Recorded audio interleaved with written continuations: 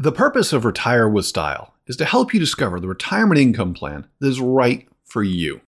The first step is to discover your retirement income personality. Start by going to risaprofile.com/style and sign up to take the industry's first financial personality tool for retirement planning.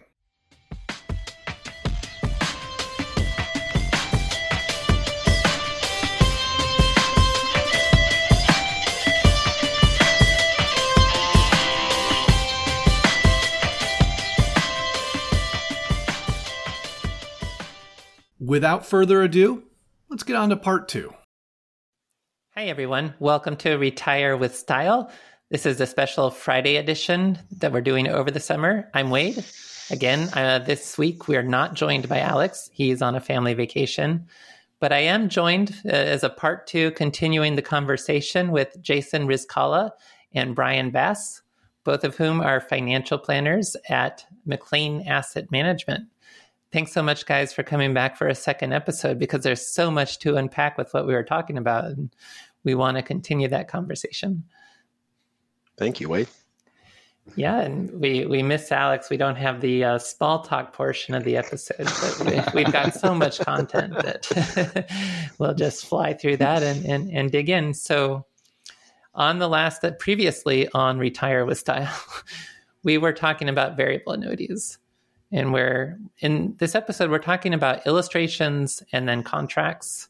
We're still talking about the illustrations on the variable annuities. It could be a 15-page long document, approximately, depending on the company. It may show multiple return scenarios. But it's the idea of the illustration is it's meant to show you how the product would perform if you got the returns shown in the illustration. But it's more an example of how the product could perform in practice. So we talked about the returns are going to be shown somewhere, and you both suggested focusing more on a lower return number that doesn't necessarily lead to any step-ups in the contract. So you see what the minimum guaranteed amounts are, but you've got the some return numbers, and then you have the evolution of the contract value, which is how the contract's value will evolve with those returns, but then with fees taken out, net of the fees, and also net of any distributions that you take. And we talked about how the withdrawal value of the contract could be less, and that would be if you decide to end the contract, not keep it over the long term. There may be with a surrender charge, and possibly in a VA, but more so in the fixed index annuity that we'll talk about today. There could be a market value adjustment. And that really brings us up to speed. So to continue the conversation from there, the other types of columns that you'll generally see in an illustration, there's going to be some that relate to showing what the benefit base is. And that's referring back to past episodes, the hypothetical value used to calculate the allowed guaranteed income from the contract. And then there'll be some columns showing what the income is. So starting with the benefit base, Brian, or no, let's go with Jason, because I think Brian had a good point to make about the withdrawals that we were talking about. So with the benefit base, Jason, what's going on with that number? How might that increase over time? How might it not increase? What do you want to be looking at in an illustration with the benefit base? Absolutely. So if you have an income rider on your contract, you're going to see something like an income benefit base associated with it. And really what that is that's the figure that your future income check will be based off of. Not necessarily your account value, but the income benefit base is what your check is going to be based off of when you decide to start it. Now, if you've elected an income rider, typically with that, there comes a step up in your basis, in your income base that occurs, and usually on an annual basis. And that's a minimum amount that they're going to credit to that particular value within your contract. It has nothing to do with. In past episodes, what you're referring to now, we call the roll-up rate to hopefully not confuse the audience. Okay. I said, yeah, you're right. Sorry about that. Roll-up rate.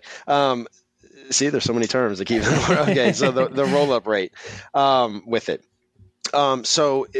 Your contract, I'll keep it very, very straightforward as an example. Let's say the contract says you'll get a minimum of a 5% roll-up rate on your income benefit on every year that you defer taking income, right? When you initially start your contract, all your values are essentially going to be the same. If you started it with $500,000, your account value will start off at 500, your income benefit base will start off at 500, but it'll go, let's say 1 year later. So 1 year passes and your account was flat, didn't do anything, didn't earn any credits or any kind of market return in the variable annuity or nothing. So you're still looking at a $500,000, account value. Your benefit base would increase by 5%. Because that's the minimum that they said that they would credit you on any given year. So let's say you started income at that particular moment. You said, okay, I want to start to receive my income. They're going to base the amount that they pay you off of that 500 plus 5%. So 525, okay, versus the 500 that is the account value. And so that income benefit base will never go down due to market conditions or anything. It's just going to continue to roll up by that 5% as long as you continue to defer, or your account value if it ever surpasses it. It's going to be the higher of that, your account value at the end of each year, or that 5% credit. And it's just going to keep rolling up, as you do that. Yeah, and in those past episodes, that highest value, that's what we were calling step ups. That's called the step up. Yeah, correct. So it steps up to the account value if it surpasses what that roll up amount would be. Mm-hmm. And so that's when you both talk about just assuming you're not going to get growth, you are allowed to get the roll-up rate, because that is, even in the worst case scenario, part of what you receive before you turn on the lifetime income. You just wouldn't want to assume you're going to achieve any step-ups. You don't want to assume that there's going to be growth that exceeds the growth of the roll-up rate effectively. Correct. So when you're generating your illustration and you illustrate your income start date, and let's say it's 5 years out, you would want to see what it would be like with just the roll-ups, no step-ups taken into consideration, because that essentially is what your guarantee is. That's what they're guaranteeing to you. That roll-up is a guarantee. The step-ups are not. So you would want to go by the guarantees, as we've referenced a few times throughout. So that's what it's based off of, that income benefit. Yeah, and that it's guaranteed. It's not the contract value, which we talked about earlier, but Correct. It's the guarantee of what they'll use to then calculate your guaranteed withdrawals. And so, Brian, the next columns are going to start digging into that. How are those guaranteed withdrawals calculated? What should people be thinking about there in particular? So the important thing on the variables that differs from the fixed index and a couple of different other types of annuities is the way they calculate your withdrawal rate. So variables tend to have a wider swath. So it might be a 5-year period. So it might be, let's say, just as an example, from 45 to 50, they're going to give you, and these are just pie out of the sky numbers. There's no reasonable anything, no reason to assume these are correct. So 45 to 50, let's just say, is a 5% withdrawal rate. From 51 to 55 might be 5.5. And so the variable annuities, it's really important to understand where you are in those age bands and try as best we can. We're obviously looking down the road 10, 15, 20 years sometimes to plan out when we're going to turn these things on, because you could theoretically cost yourself a lot of money by turning it on even 1 year earlier than hitting the next bracket for those withdrawal rates. So it's that doesn't really work that way with the fixed index. It's a little less important from year to year, but the variables, it's really, really important to understand where those brackets are. So because the later you go, and that pairs back to the planning conversation, is these, the roll-up rates are typically only guaranteed for 10 years. And those will tend to stop. So you'll get that, guaranteed 5, 6, 8, 10%, whatever it is, depending on when you buy it. You'll get that for the first 10 years of that contract, and then that will stop. So even calculating, or until you've turned until you turn on, correct. Yeah. Or, yeah. As long as you defer it, it would give you that up 10 to years. 10 years. Yeah, correct. And so, looking at those things, there's a whole bunch of different variables that go into the planning conversation. But that again is a really important one to keep in mind when you're looking at the variables and really, figuring out when you want to turn that on. Mm-hmm. And so you've got that age-based withdrawal rate that can be higher if you wait to higher ages, multiplied by the benefit base, and that would show you the income. Exactly, yeah. And then that contract value they show you is effectively then just evolving as the returns, but less assuming you take those, they do assume you take the allowed guaranteed distributions, and then less fees, which we'll start to unpack those fees as well. There's probably not going to be a column on the illustration showing the fees, but the fees would be part of those calculations that you'll see in the illustration. And that's most of the columns. I mean, there can be variations from company to company, but am I missing any main key columns that I should be thinking about? Death benefit, maybe. Oh yeah, good. Yeah, that's a very common column, and that all that's simply illustrating is that if all people entitled to income, or owners of the contract were to pass away, if the contract essentially ends because the people have passed away, what benefit amount, if any, would be left to beneficiaries in any given year from that. That's it. That's simply it. Okay. Now, I did mention in the previous episodes, I've learned a lot about these just by recreating those illustrations and making sure I understood all the calculations. Usually, a lot of these annuities, they have some marketing brochure that's detailed enough that it helps you understand how that illustration was created. Or you may dig into the contract if necessary to see the full set of details. But there is... Well, we've talked about the illustration. Now let's shift into the contract. And this is where, well, the illustration will show fees. So I guess we're not completely leaving the illustration yet, but somewhere on that illustration, it's going to show a list of fees. What kind of variable annuity fees? In this one, let's start with you, Brian. Like, what might we see on the fee list with the variable annuity? Yeah, I mean, the variables have... the fees are going to be dependent on the suite of services, really. There's so many bolt-on different types of riders and different types of things you can add to these annuities that are really going to dictate the overall fee. But really, when you look at it just from a bare bones perspective, you're going to have, and different companies call it different things, but the M&E fee is usually the big one. It's typically, and again, depending on where you buy it and what type you're buying, somewhere around that 1% number. You get that fee, and then you're going to have your rider fees. So if you bolt on any kind of guarantees, those are going to have fees also. And then, strictly the variables are only going to have fees for the investments, because again, like the fixed index don't have investments, the SPIAs don't have investments per se. So the variable, they're going to have a fee, which essentially gets paid to the asset managers to manage those mutual funds that are underneath the surface. So there's a whole bunch of different layers of fees in the variable to consider.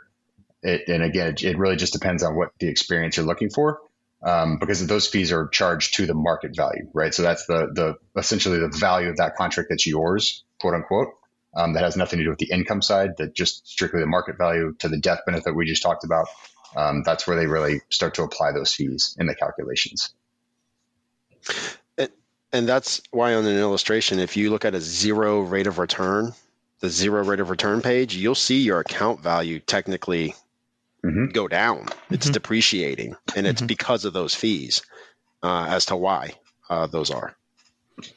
And the rider under that, correct? And the rider fee. Yep. The riders, it varies from company to company, but it may be charged on the higher benefit base, since the guaranteed income is determined by the benefit base. Yep, correct. So if you are Some trying to understand well. how the illustration worked, you may wonder why in the deferral period the fee is rising, and it's probably because the rider is being charged off of the benefit base, which is rising with a roll-up rate. Yep, absolutely. But all these pieces interconnect, and at the end of the day, it is possible to understand how these work. But of course, again, it is also important to work with a financial professional who has a lot of experience, because when you're doing it yourself, everyone makes mistakes, but you don't have the chance to effectively learn from your mistakes, since this is something you tend to only do one time in life, whereas the financial professional already knows the mistakes that can be made and knows how to avoid those and help to avoid that type of situation. I often use the example of, typically you buy and sell more homes in your life than you do annuities, so it's a transaction you don't do very often, and they change quite frequently over the years, or they could change, I guess I should say. Yeah. Okay. Well, let's now move into we've looked at this illustration and we're convinced. So we want to move to the purchase stage. and we're going to be getting into the contract phase of the variable annuity. What should people be looking for there? And this could be a pretty long document. What kind of details are in variable annuity contracts that maybe we hadn't yet seen in the illustration, Jason, to start? Sure. So you're going to see, there's going to be some overlap of what's presented in the illustration to what is actually in your contract, such as like definitions of terms. That's going to take up a lot of the contract, them explaining to you what they are essentially showing you, in the contract. But besides the normal information that you would see like in a SPIA, like your personal information, your date of birth, where you live, your name, the beneficiaries, again, anything like that that's been put on. Besides the normal information that would be on a contract, you're going to see what the underlying investments that were initially that you initially selected when you went into the contract listed there. You're going to see all of the different layers of fees. This is why it can become a quite thick contract for variable annuities. And then again, the definition and the explanation of how the surrender works, withdrawal provisions that are within it, death benefit provisions. The more kind of bells and whistles or that Brian explained that you add on, the thicker that contract's going to be, over time for that. But then you will also see what those bands are that Brian was explaining between the payouts. You're not going to see that on the illustration. You're going to see that in the contract where it says, if you start income between this age and this age, it's this percent versus the next 5 years or in the 5 years after that. That's all present in the contract, not the illustration, just in comparison for that. Yeah, and on that point too, Brian, so we're talking about a living benefit here. So those age-based payout rates would be linked to the living benefit. But another thing you'll see in the contract that might be confusing, there's probably going to be an annuitization table buried somewhere in the contract. Somewhere. What's that all about? Essentially just looking at it, applying what the rates are at different ages. You're applying that to, again, whatever the value is, whether you're using the living benefit rider or using the market value. If you don't have the living benefit, you're actually just using whatever the market value is on the day of the annuitization. So it's two very different things. Annuitizing the contract on a variable with no income rider is essentially the same thing. You're using an actuarial table to figure out how much money they're going to pay you every month versus the living benefit rider where you have kind of a defined, you kind of can pretty much calculate where you're going to be on a worst case scenario and what they're going to give you. Annuitizing the contract is just a very different story. They're basically giving you back your own money once you turn that on until you burn through, whatever that market value was. And then from there on, they're giving you, the insurance company is giving you their own money at that point. Versus a living benefit rider where, it kind of gets into the weeds of where is the money actually coming from for the distributions and how they're calculating those things. So that's very important to understand what you're actually doing when you turn these contracts on versus, income is income is income. It's not always like that. Yeah. And we've Not talked all about income in is past the episodes, every annuity can be annuitized. Right. And so that contract will have these annuitization tables. But in practice, aside from SPIAs and DIAs, usually annuities are not being annuitized. Yeah, and if you're using the lifetime income, it's the living That's benefit. very important too, because when you get to that point, you have to submit paperwork to turn these on. They don't just automatically turn on and start sending you checks. Like, so when you fill the paperwork out, there are sections in there that say, are we annuitizing or are we turning on the lifetime guaranteed income stream? So it's very important to even understand at that point, and typically that's when you're in your late 60s, 70s, and maybe even 80s when you're turning these on, you may not even understand what you're signing. And so you've paid for this living benefit rider for X amount of years, 10, 12, 15 years, and then you choose the wrong option when you go to turn it on. You could have a very different experience than what you're expecting. So the paperwork on both on the front end and the back end when you turn it on is so important to understand. Are you looking to make sure your reliable income is, reliable? Schedule a call today with Jason Riscala at McLean Asset Management to review how your annuities fit into your retirement plan. To get started, go to mcleanam.com/review. Again, that's McLeanam.com/review. ANAM.com/review. Great. And Jason, another part of that contract that probably wasn't in the illustration was the idea that fees can be changed in the future. Mm-hmm. So maybe they're going to have some details on what the maximum possible values, or what information would you want to make sure you understand with regard to future changes in fees? Yes. Make sure that one, the contract that was issued to you is in alignment with what the illustration stated was certain rider fees, that are verifiable with the illustration. But make sure you understand what the fees could potentially go up to. Because again, you do still have this free look period with variable annuities, that if things are not what you're comfortable with once the contract's issued, you can change that. You can change your mind on it within that period. But the fees, like the mortality and expense, that Brian was talking about, M&E, even the rider fees, and operating expenses on the underlying funds. I mean, they're all variables. They can change. Will they change? That's, not every company changes it every time they can. But they do have the ability to do so. And a lot of times that has to go into what Brian was saying, why certain companies issue out certain SPIAs and not others. They have to look at their book of business and see what risk is on the table when they're guaranteeing these. Because when they issue this contract today, they're guaranteeing you this, for life is what they're doing.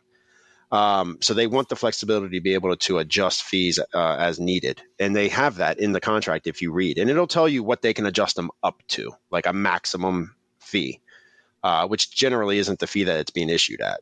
I can tell you that right now. The contracts I've read today, are much lower than that. But that is a variability that you do have to pay attention to and make sure that you're comfortable with, because it could happen.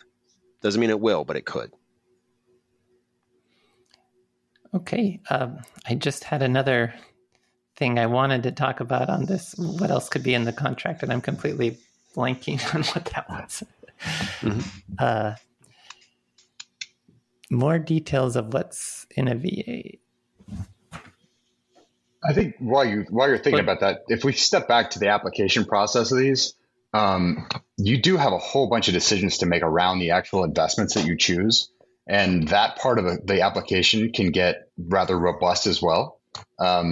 Typically there will be 20 to 30 managed funds where you have, we're going to pick an allocation. It's 60, 40, 70, 30, whatever that is. And you get, a suite of, I won't say a specific asset manager, but you're going to get XYZ asset manager is going to manage every one of those funds. You can buy, 10 or 12 of that asset manager's funds versus the next asset manager.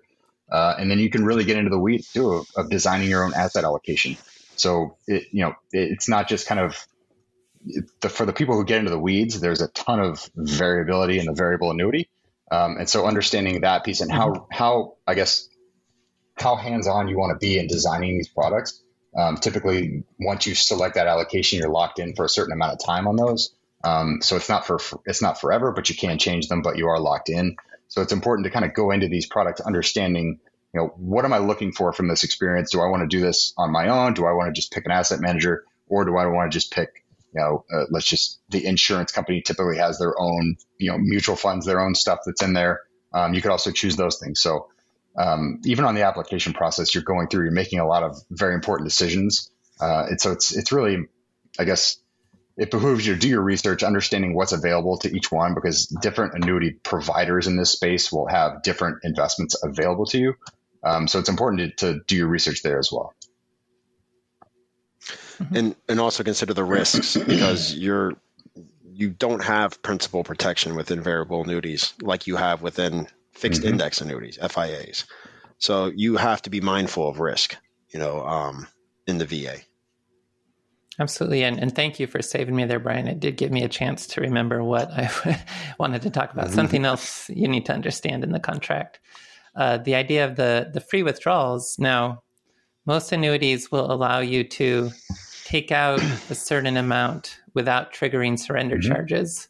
Often that's up to 10% of either the initial premium or the remaining contract value before any surrender charges are triggered. So that's one aspect of it. But another is if there's a living benefit, you're allowed to take out amounts that are not lifetime distributions. So before you turn on the lifetime distributions, you could take out one of these non-lifetime distributions without turning on the benefit.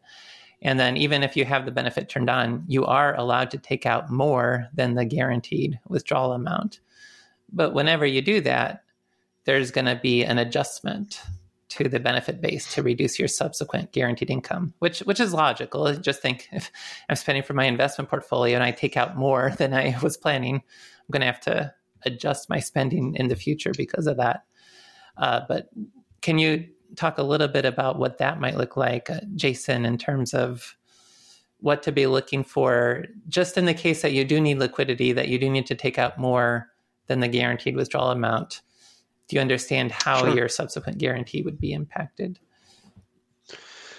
Yes. So because these are not, when you go into them, they're not annuitized, right? So you do have some value accessible to you with them.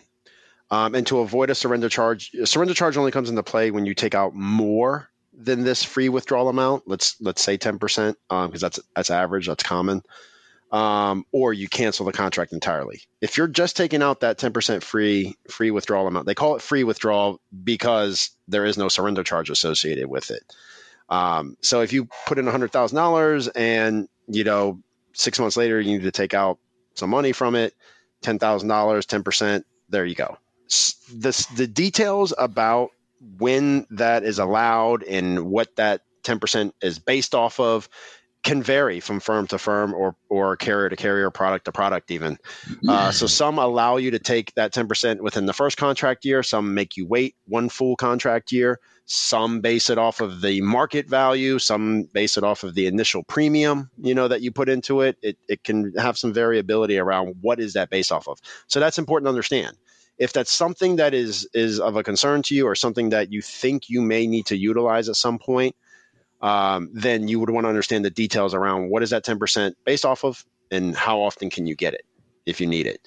And then ultimately, also, as Wade had said, what is the effects of taking it out? Not just on the market value, but on your income benefit that ideally is what you got into this annuity for the income benefit that it provides. So does it affect it dollar for dollar? Is it just a reduction of a certain amount of it? Is it, understanding how that affects the income benefit is also very important, which is explained in the contract when you get it. So when you get the contract and you read through that, make sure you read through that section carefully. And again, it can be different from contract to contract, carrier to carrier. There's no blind kind of way that those things run. It's how the product was designed. So it is something very much to pay attention to. Yep. Great. And so that's what I had on my list to talk about with variable annuities. Can either of you think of any important details? I would just add one thought to that. We talked last time in our last episode about the importance of choosing carriers. The variable annuity and to an extent the fixed index annuity, but the variable annuity especially, you want to understand who you're getting into bed with. There are really great companies out there that will provide amazing service. And this is one of those examples where you're going to need to be able to get in touch with the carrier to understand things and have someone really explain them to you. And there are some companies out there that have really horrible customer service that you can call and never get in touch with anyone. You're going to get in touch with a call center somewhere. So choosing a variable annuity carrier is very important for this very reason, right? So if you decide the planning fails, things went wrong, I need to get money out of this, it's very, very important to call the carrier and have them rerun your illustration with this new withdrawal to show you exactly what happens to the income. Because ultimately, we're not buying this for the market value. We're buying it for the income benefits. And so taking money out of the market value has a very, very negative effect on the income stream, right? So being able to get in touch with your carrier, having them run illustrations and run multiple illustrations. If it's 5% or up to 10%, show me what that looks like. What does that do to my income stream? And it, again, choosing the carrier in this spot that's going to be there for you when you need them is vitally important because you don't want to make these decisions just off the cuff. You want to see what it's actually going to do. Absolutely. Great point. Thank you. Let's move into the fixed index annuity world, which will have a lot of overlap with what we've been talking about. It's a lot of the same terminology and so forth. but also some differences. And again, I hope we can talk a little bit about what a fixed index annuity illustration's looking like, and also anything to pay attention to with the contracts as well. So fixed index annuities, we've already talked about in past episodes, they have some sort of crediting method, principal protection, and then some exposure to participate in market upside. Jason, there's going to be a lot of crediting options, or even indices and crediting options to choose from, and you may even be able to allocate between different options. So when you see that illustration, I guess a good place to start with the fixed index annuity is, what do you want to look for in terms of what are they illustrating for you? Which indices did they choose? Which crediting options did they choose? Which term did they use? And what are people going to be looking for with that particular aspect as a starting point? Sure. So like the variable annuity, it's imperative to get a zero return, scenario within your illustration. That way you see, again, what that minimum guarantee is under a worst case scenario.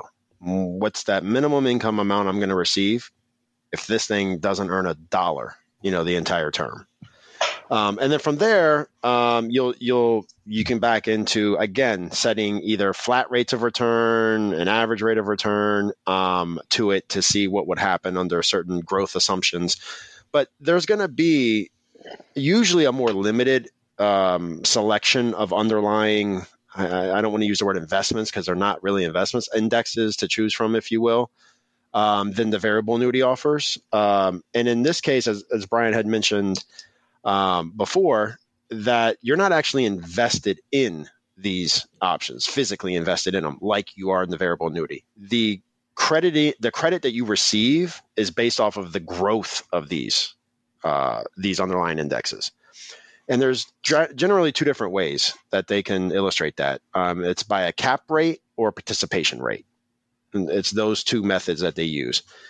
The cap rate is basically, if you pick let's say an S&P 500 index to model your crediting after, basically your growth is based on what the S&P 500 does, and you pick a cap rate, well, you're going to get what the S&P does up to that cap. So if that cap's 5%, you'll get 5%.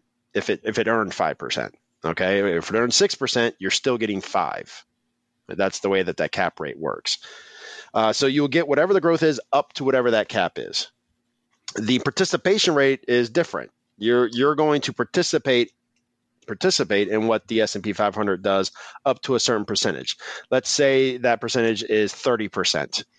That means that if the S&P 500 actually performed 10% that crediting Price period, let's just assume it's I'm sorry, price return. Yeah, we said that a lot in the past episodes, but it's always something that it's not the total return; it's the price return. Correct, sorry, price returns. No. The devil's in the details, so that is important. Yes, with these. So yes, the price returns 10%. You'll get credited with 3%, 30% of that 10%. So caps are what you can earn up to, but nothing above. Participation, essentially is you're going to get just a piece of what it does. Overall. And then there's different terms that you can choose: 1 year, 2 year, 3 year terms. So sometimes you could see, and this is all in the illustration, depending on what it is. So pay attention to what they're illustrating to you. You may see an illustration that shows you some returns, not the zero rate of return, but maybe some 5% average rate of return. And you'll see that it's every 3 years that it's doing something within the account value. That's a 3 year strategy term is what they call it. And you can choose 1, 2, or 3. Again, going through all these options and which is the best one to choose, is very dependent on your personal feelings around things. Are you optimistic about the market? Do you prefer caps? Should you choose the S&P index? Another one? Should you choose a 1 year or 3 year term? These are all important decisions for it. And this is where, again, working with a professional agent can help with what is the best ultimate decision to choose from. To help align my underlying strategies with. Mm-hmm. It's a lot of terminology. It's hard to kind of explain again, without the illustration in front of you. But as you can see, there's many options. So making sure you understand what they are and what is being presented to you is of the utmost importance. And one point to emphasize with what you said too, like if you have a 2-year term, to keep it more simple, it may look strange until you really understand the point, but you'll see in odd number of years, you're always credited with 0%. And then in the even number of years, you're credited with, that's when you receive the crediting at the end of the second year in a 2-year term. And so that crediting you receive in year 2 isn't just based on the year 2 return. It's based on the cumulative performance of the first 2 years. And that's an important detail. And then, Brian, I asked you about this in the context of variable annuities before, but it's probably even more relevant with the fixed index annuity. In the scenario where you are looking to take out more than the free withdrawal, if you're not going to hold this contract over the long term in the early years of the contracts, and it's only in those early years, and we talked about somewhere maybe 5 to 10 years, the withdrawal amount may be less than the contract value due to the surrender charges and or market value adjustments. Could you refresh us, since that was in the last episode, and it's particularly relevant with the fixed index annuity, what those two factors are all about? It is. And I think it's important to call out, these are, to your point, these are long-term investment vehicles. If you're taking these opportunities to take money out, it's because something bad happened. There was, the plan went wrong, or there was a cash need, or something that wasn't foreseen popped up, because it's rarely advantageous to start pulling money out of these contracts before you turn them on, just as the kind of caveat there. The adjustments happen when markets move around, right? So the market value adjustment is in the first, let's just say it's 10 years. We have a 10-year surrender period. Somewhere in that first 10 years, we need, to take out that 10% free look.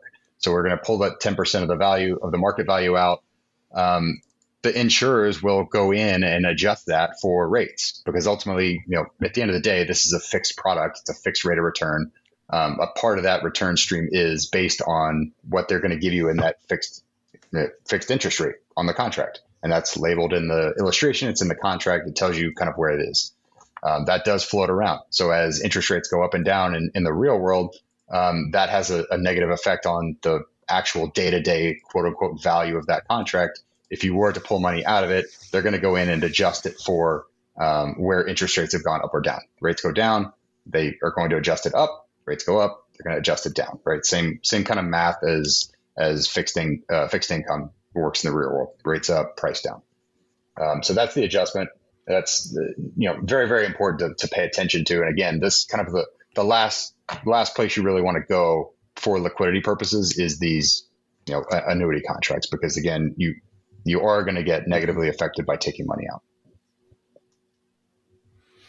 And one point to say here, and when I say this, it's going to make me sound like I'm an annuity salesperson or something, but it's a valid point that if you're pretty sure you're going to be a long-term holder of a fixed index annuity, you might actually prefer having a higher surrender charge schedule, because that's just creating more ability for the insurance company to buy less liquid, longer duration, potentially higher yielding type investments to give you a better performance.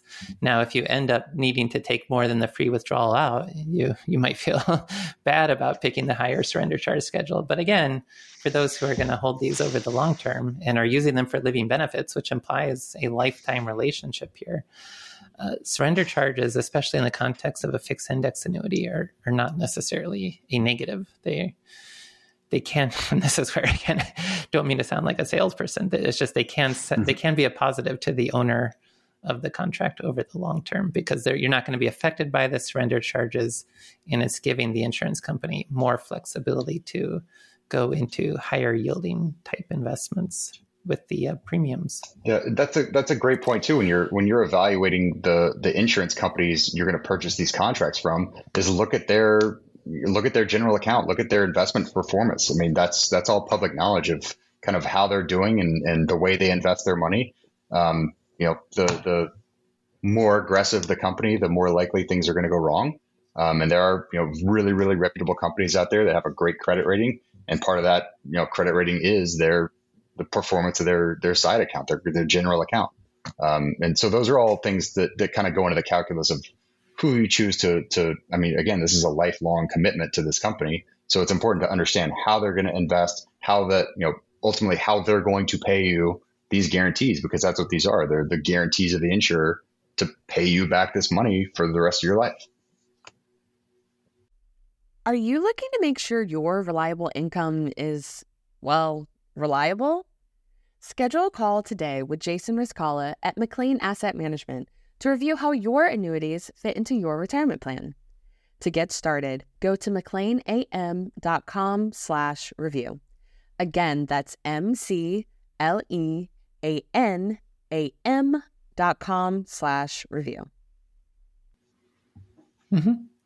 And now with these contracts, so fixed index annuities, it's probably rare to see a benefit base, but nonetheless, if you have a guaranteed lifetime withdrawal benefit, there's going to be some columns on the illustration that are showing how that works. And well, Brian, you talked about with the VA, it's very similar. It's an age-based set of payout rates multiplied by, in this context, the contract value, but which is principal protected, at least gross of any rider fee that may be part of the contract. And it could go, you want to understand that detail. And then if the illustration is showing any sort of increases in that guaranteed income, you want to understand why. And also, to the point both of you made, it's often the case with fixed index annuities that there's even a stronger case to be made for assuming there is no growth beyond what's guaranteed, especially if the cap rate isn't high enough to offset the distributions that are allowed. You're never going to get any step-ups. Correct. But the way that withdrawal rate might work is you're going to take that age-based factor and multiply it by the contract value, which with enough growth could increase over time. Mm-hmm. But once you start taking distributions, it becomes a real slog to have that contract value still increase net of distributions. Yep. And the Jason, I saw you. I was just going to say the illustrations for fixed index annuities are pretty clean for the most part across the industry. I mean, you typically have on one page, you get, to your point, the payout rate. It shows you age to age, and it'll give you a range. If you illustrate this to take out money in the 8th year, they'll start with, that year, and they'll show you, the next sequential 10 years and what that payout rate is. It's not nearly the dramatic changes like you get in the variables. And you'll have a guaranteed column, you'll have a non-guaranteed column. So you can kind of pick and choose, how you want to illustrate that across that one page, which is, very, very simple. It's very, very easy to understand. You apply your payout rate to the guaranteed base or the non-guaranteed base, and you can kind of see what the differences are. It's very clean. It's very easy. The underlying and the way you get the crediting and all the things are very, very complicated. But the illustrations are usually pretty clean and pretty easy to follow along. Mm-hmm. So now moving into the contract, again, we've looked at the illustration. We've decided to move forward. We're going to, at some point here in this process, receive a contract for the fixed index annuity.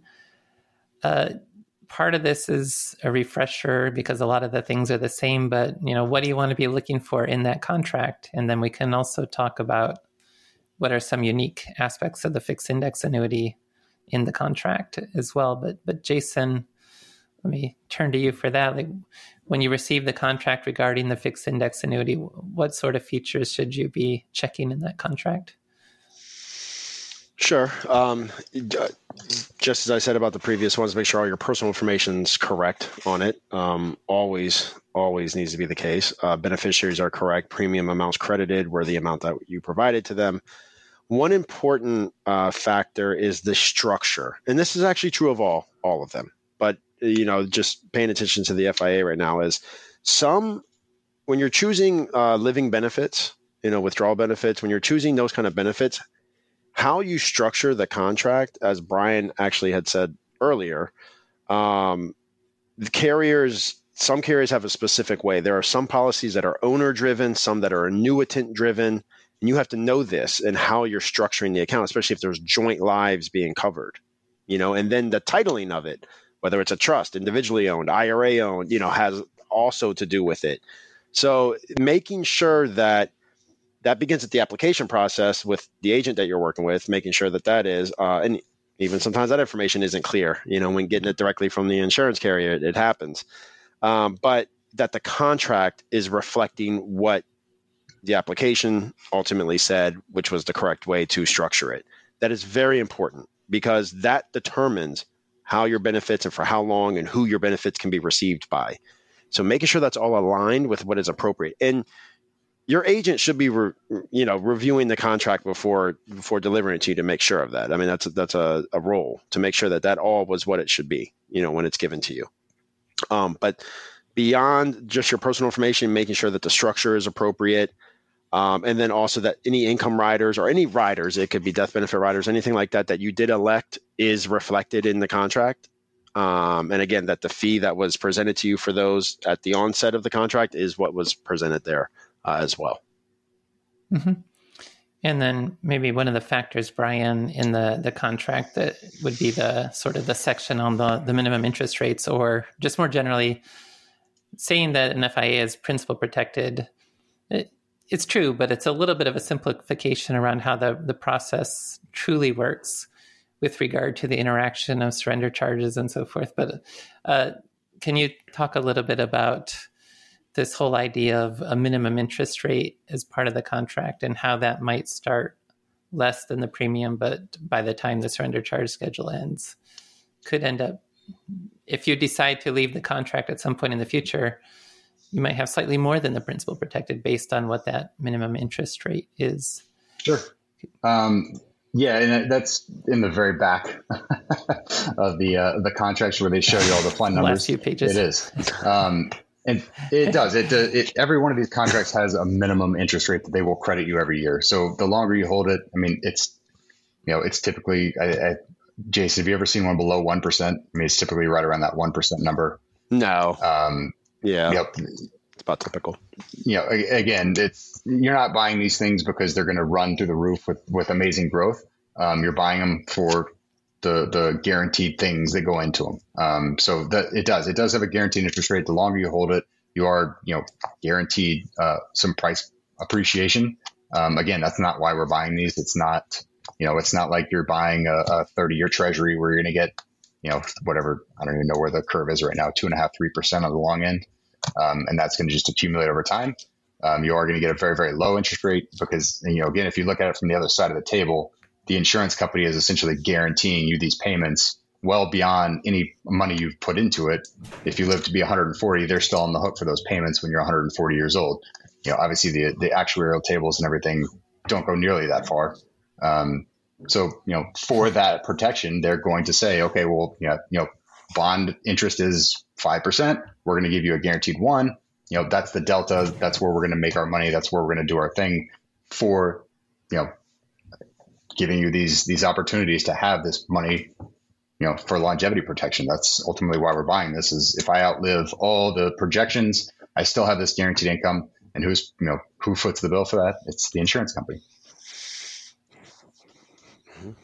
Yeah, and especially with the fixed index annuity, if you're using it for the living benefit, you can be pretty much rest assured that you're going to spend down the entire contract value. Absolutely. It's not, it's going to work a lot like a SPIA with a cash refund in terms of, you might do a little bit better than a SPIA with a cash refund, but by the time you're getting to life expectancies, you should anticipate the contract value will be gone. So if you have this planning age of, I want my financial plan to work into my 90s, there is not going to be anything left. And so at the end of the day, the evolution of the contract value is not all that important or relevant.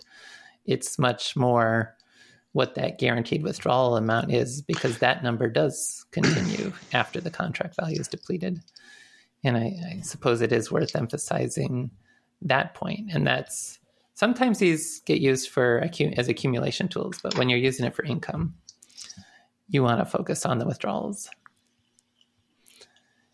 You also have an exclusion ratio with those on the taxable side too, as well. But the taxation of it is not as predictable as it is with a SPIA, because there is growth potential and things like that. So the predictability of the taxable portion of payments is less in a FIA than it is in a SPIA. Just keep that in mind too. Sometimes I have seen one or two illustrations where that's actually illustrated, in a way. Not common. You're not going to see that too common, but I have seen that before on some odd ones. Yeah, it's more complicated. Just gains come out Yes. first, and then your premium, and then once you've exhausted the premium, it's all gains after that point. And that's when Correct. by that point you're in that settlement You're phase where you're past. getting that guaranteed Yeah. lifetime income. All right, I think we've covered most everything I was thinking to do with fixed index annuities. Any last thoughts from either of you on the fixed index annuity topic? No, I mean, they're appealing to a lot of folks because they do offer principal protection, yet a potential for upside growth of income, and give a lot of predictability there. So they can be oftentimes a popular option for folks to kind of gravitate towards, because they offer you some of the benefits of a SPIA, which is like predictability, some of it of a VA, which is like growth potential. It's kind of, some people view it as like an in between the two, option that you could go with. And a lot of insurance companies have been putting a lot of resources into FIAs recently. You'll see kind of where they see the market going by what resources and what options are available out there. I would say that in my experience, the FIA market has drastically improved over the past 10 or so years. The options that are available, the features available, has gotten better over the years. Just my opinion of actually working with these things for the past, 15, 17 years. And another question this brings up for me. So there is an anomaly where sometimes FIAs can have higher payout rates with the living benefits. The living benefit on a fixed index annuity could be higher than an equivalent SPIA or deferred income annuity. Have you been seeing that recently where that anomaly is out there right now? And if so, we should probably mention just briefly why that happens. Although implicitly it came up earlier in the conversation. But right now, are you seeing that very often? I can go with that. I've seen a lot of illustrations. I would say that from a comparison between an FIA and a SPIA, so fixed index annuity to a SPIA, the immediate payout, if you were to start income immediately, is not that far off from each other.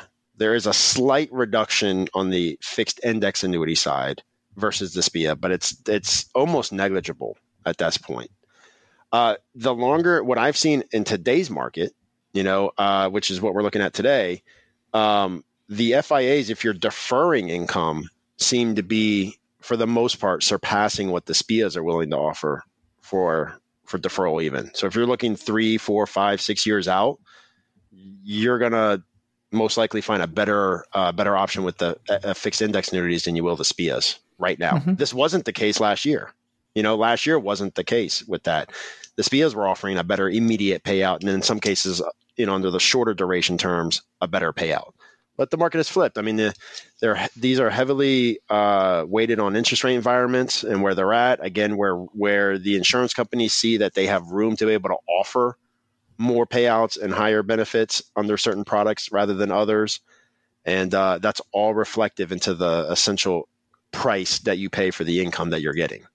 And right now, FIA seem to be doing a really good job of, if not matching, surpassing what the SPIAs are giving. Okay. And that's Brian, something that theoretically, I've seen it. Theoretically shouldn't be the case. Yeah, I've seen it as short as 12 months. But if you have 12 months to defer, I'm thinking of one very specific contract. The 12-month deferral is beating a SPIA at this point, using the fixed index annuity. Yeah. So, that's very, very short term. That's as short as 12 months. And that kind of hammers home the point. I believe it was the other episode we talked about this, but it's so important to be able to have someone in your back pocket to go into the market and really evaluate all these different types of products, because there's such variations in the principal values, the timing of the income, the different types of products. Even on a day-to-day basis, these carriers are so fast, and they all adjust, to your point, Jason, about the interest rates. As the rates change, I guarantee even today, we got a 25 basis point hike yesterday. I guarantee you there's different contracts and different payouts, and they've already readjusted everything for contracts that you get illustrations on today versus yesterday and the day before. So it's a fluid environment. There's no one size fits all where this is always going to win or that's always going to win. Mm-hmm. It's so important just to get the quotes, do your research, understand what you're doing, and then really go out there and figure out what the best way to do the one thing you're trying to implement today. How do we best do that? Can I add something Please. to that too? We find this a lot in the planning engagements we have is when we are recommending, annuity strategies, oftentimes the question will come up, well, should I wait, right, to implement this? Like market timing Exactly. in a way. And our philosophy on that is that if the numbers work today with what's available with you today, you should move forward today. You shouldn't wait to see if it gets better because it could get worse. And what we do know is that today's numbers work for you. The interest rate that they're paying today, the premium you have to give up to get the income that you need, all fits your plan. You should move forward today. Implementing today is better than implementing tomorrow and hoping that it's a better situation. Hope is not a plan at all.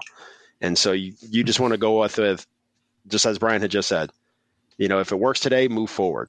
And hey, interest rates could go up 3 months from now, a month from now, we don't know, but you can't really base it off of that. You have to base off of what we do know today. And you also don't always get the expected experience. I mean, if you're looking at trying to, from an interest rate play, if you're looking at interest rates going, okay, well, interest rates are going to be higher. The SPIA is going to pay me higher tomorrow or next week or next month, whatever it is you're trying to game out. Might not. You might get the expected interest rate experience and not get the expected experience from the annuity contracts.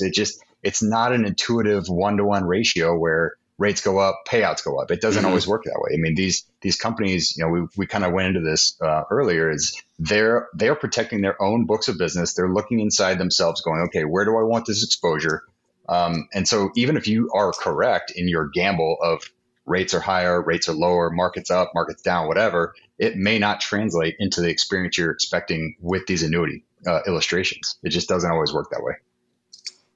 So to your point, Jason, if you get something that works inside your plan today, let's lock it in and go, because you don't know what tomorrow's going to do. Even if you're right, you don't know what tomorrow's going to do. That's correct. And that locking in that commitment to a strategy is a preference we see with those income protection and risk wrap styles. Mm-hmm. But I think this is a great place to just remind listeners again, if they are interested to talk to either of you or anyone else at McLean Asset Management, either on the topic of pursuing a particular annuity or any other financial planning questions, what's the best way to get in touch with an advisor? If you go to the McLean website, so our homepage, which is McLeanAM.com, McLeanAM.com, you'll see on the right-hand top corner a Get Started button. If you click that button, you just fill out some quick information. Usually it's your name and contact information, email or phone number, and you're able to include a message there too as well. And you can specifically ask to speak to Brian or myself if you would prefer to speak to one of us directly. And then our team will give it to Brian or myself, and we'll follow up with you and be happy to answer any questions you have. Awesome. Thank you again so much to both of you for joining us in these past 2 episodes. I hope this helps cut through a lot of the fog and confusion that exists out there with annuities. These are contracts, these are illustrations that a lot of times people just throw up their hands and say, it's too much. I don't want to even think about this.